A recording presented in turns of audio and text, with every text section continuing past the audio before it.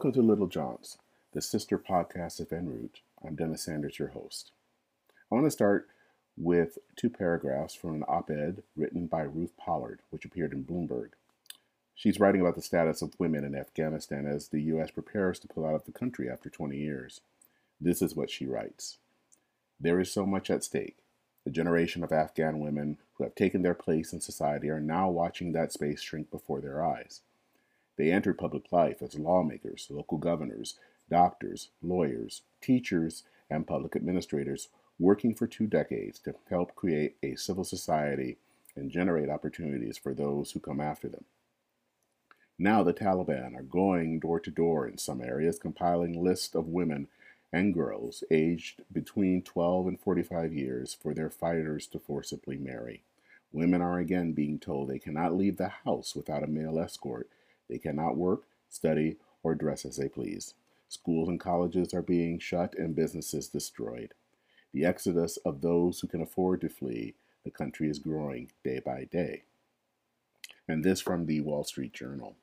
After the insurgents in late June took the Rustak district of the northern province of Takhar, a senior local Taliban figure addressed residents in the mosque during Friday prayers. All girls over the age of 15 and widows younger than 40 should be married to insurgent fighters, he told the congregation, according to a local man who was present. The man was later summoned and ordered to hand over his 15-year-old daughter. He said in a telephone interview that he fled the area and was trying to make his way to Kabul from the province, whose capital fell to the Taliban on Sunday. Experts said the openly declared demand for women for their fighters showed the Taliban had grown even more extreme than they were when their regime was in power in the 90s. The practice shows the influence of the Islamic State, which forced sexual slavery on women on a massive scale in Syria and Iraq. The Taliban, the extremist group that ran the country from 1996 to 2001, is on the march and so far have taken 2/3 of the country. Some think that Kabul, the capital, will fall in less than a month. Troops from the United States are being sent to protect and assist in helping employees flee the country. U.S. Embassy employees flee the country. As I said in one podcast, history doesn't repeat, but it does rhyme. And what's going on in Kabul is starting to look like Saigon in the last days as the North Vietnamese army advanced towards the South Vietnamese capital in 1975. What's going to happen in Afghanistan? Will the Taliban be in control of the entire country? If so, what does that mean for the U.S. and for the world? And what does that mean for the Biden administration? In June, I spoke to Andrew Donaldson, and we talked about the Southern Baptist Convention, but at the end we spent a few minutes talking about the pullout of U.S. troops from Afghanistan. Andrew served in both Iraq and Afghanistan and shared what he thought was happening. So here is Andrew Donaldson talking about leaving Afghanistan. Well, one quick question that I wanted to ask of you is related to Afghanistan. And we know that coming in September is supposed to be the date that we pull out of Afghanistan entirely. There has been a lot of worry about what will happen after that happens. And I'm hoping to talk to someone next month kind of about that upcoming withdrawal and what does that mean. But knowing that you served in Afghanistan, I'm curious to get your opinion of what does it mean for total withdrawal.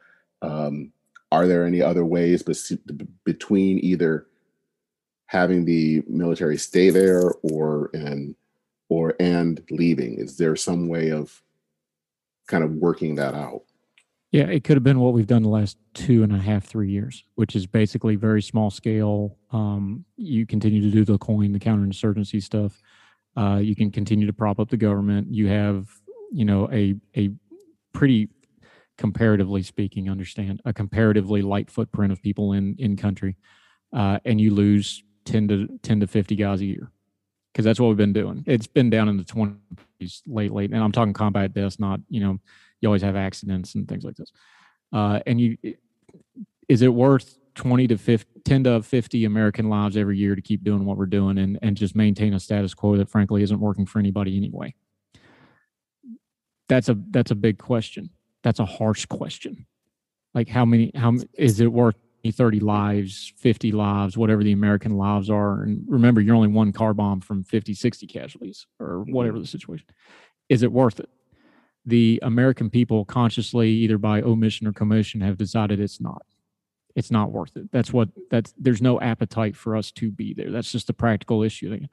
What does that mean? Are we going to get, Hanoi Part 2 with the collapse of the government? And people forget Hanoi was 2 or 3 years after we left. It took time, and there was outside forces and all that.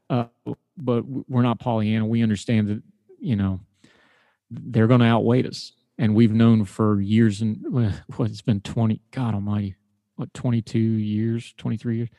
It's I don't even know how to parse it, because we vaguely know what's going to happen. There's going to be death, chaos, and a regression.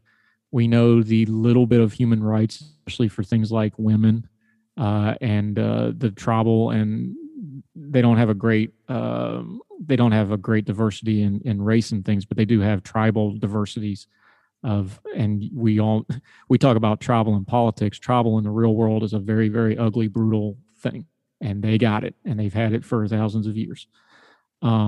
We're surrendering and withdrawing without achieving an objection. That's just the harsh truth of it. Are they going to stand on their own? I hope so. I don't think so. I think at some point you're going to have a civil war. It's going to be what it's always been. One thing that struck me so much about Afghanistan was you go to somewhere like Iraq, it's a civilization. There's freeways, there's 4-lane, what we would call interstate highways, there's buildings, there's irrigate. Outside of the cities in Afghanistan, there's nothing. Like they didn't have, a lot of those places don't even have roads. And I grew up in the country, man. I was like, there's nothing here. I feel mostly for the people, because it's going to be a humanitarian disaster, especially for women, because we know the ideology of things like the Taliban that's going to come in, and things like girls going to school and all that. It's a lot of it is our own fault. Let's be very clear here. There has been a tremendous amount of grifting and profiteering off this conflict. We have spent trillions and trillions and trillions of dollars that were completely unnecessary to the actual effort that we stated that we are there for. So this is gravity to me. This is what we've known since about 4 or 5 years into it. This was going to be the ending, because nobody wanted to stop the ending, for lack of a better term. They all knew it was falling apart. They knew that all we were going to do was surge and come back and surge and come back. And we've done it for 20 years. At some point, it had to end. And they've made the decision it's going to end now. I don't even blame the people that made the decision, because we can't do this forever. And it's going to be ugly. And at some point down the road, it's going to bite us in the tail. I have no doubt. Maybe 10 years, 15 years, 20 years, it's going to come back to haunt us. But here we are, as somebody that was there and has had friends there. And,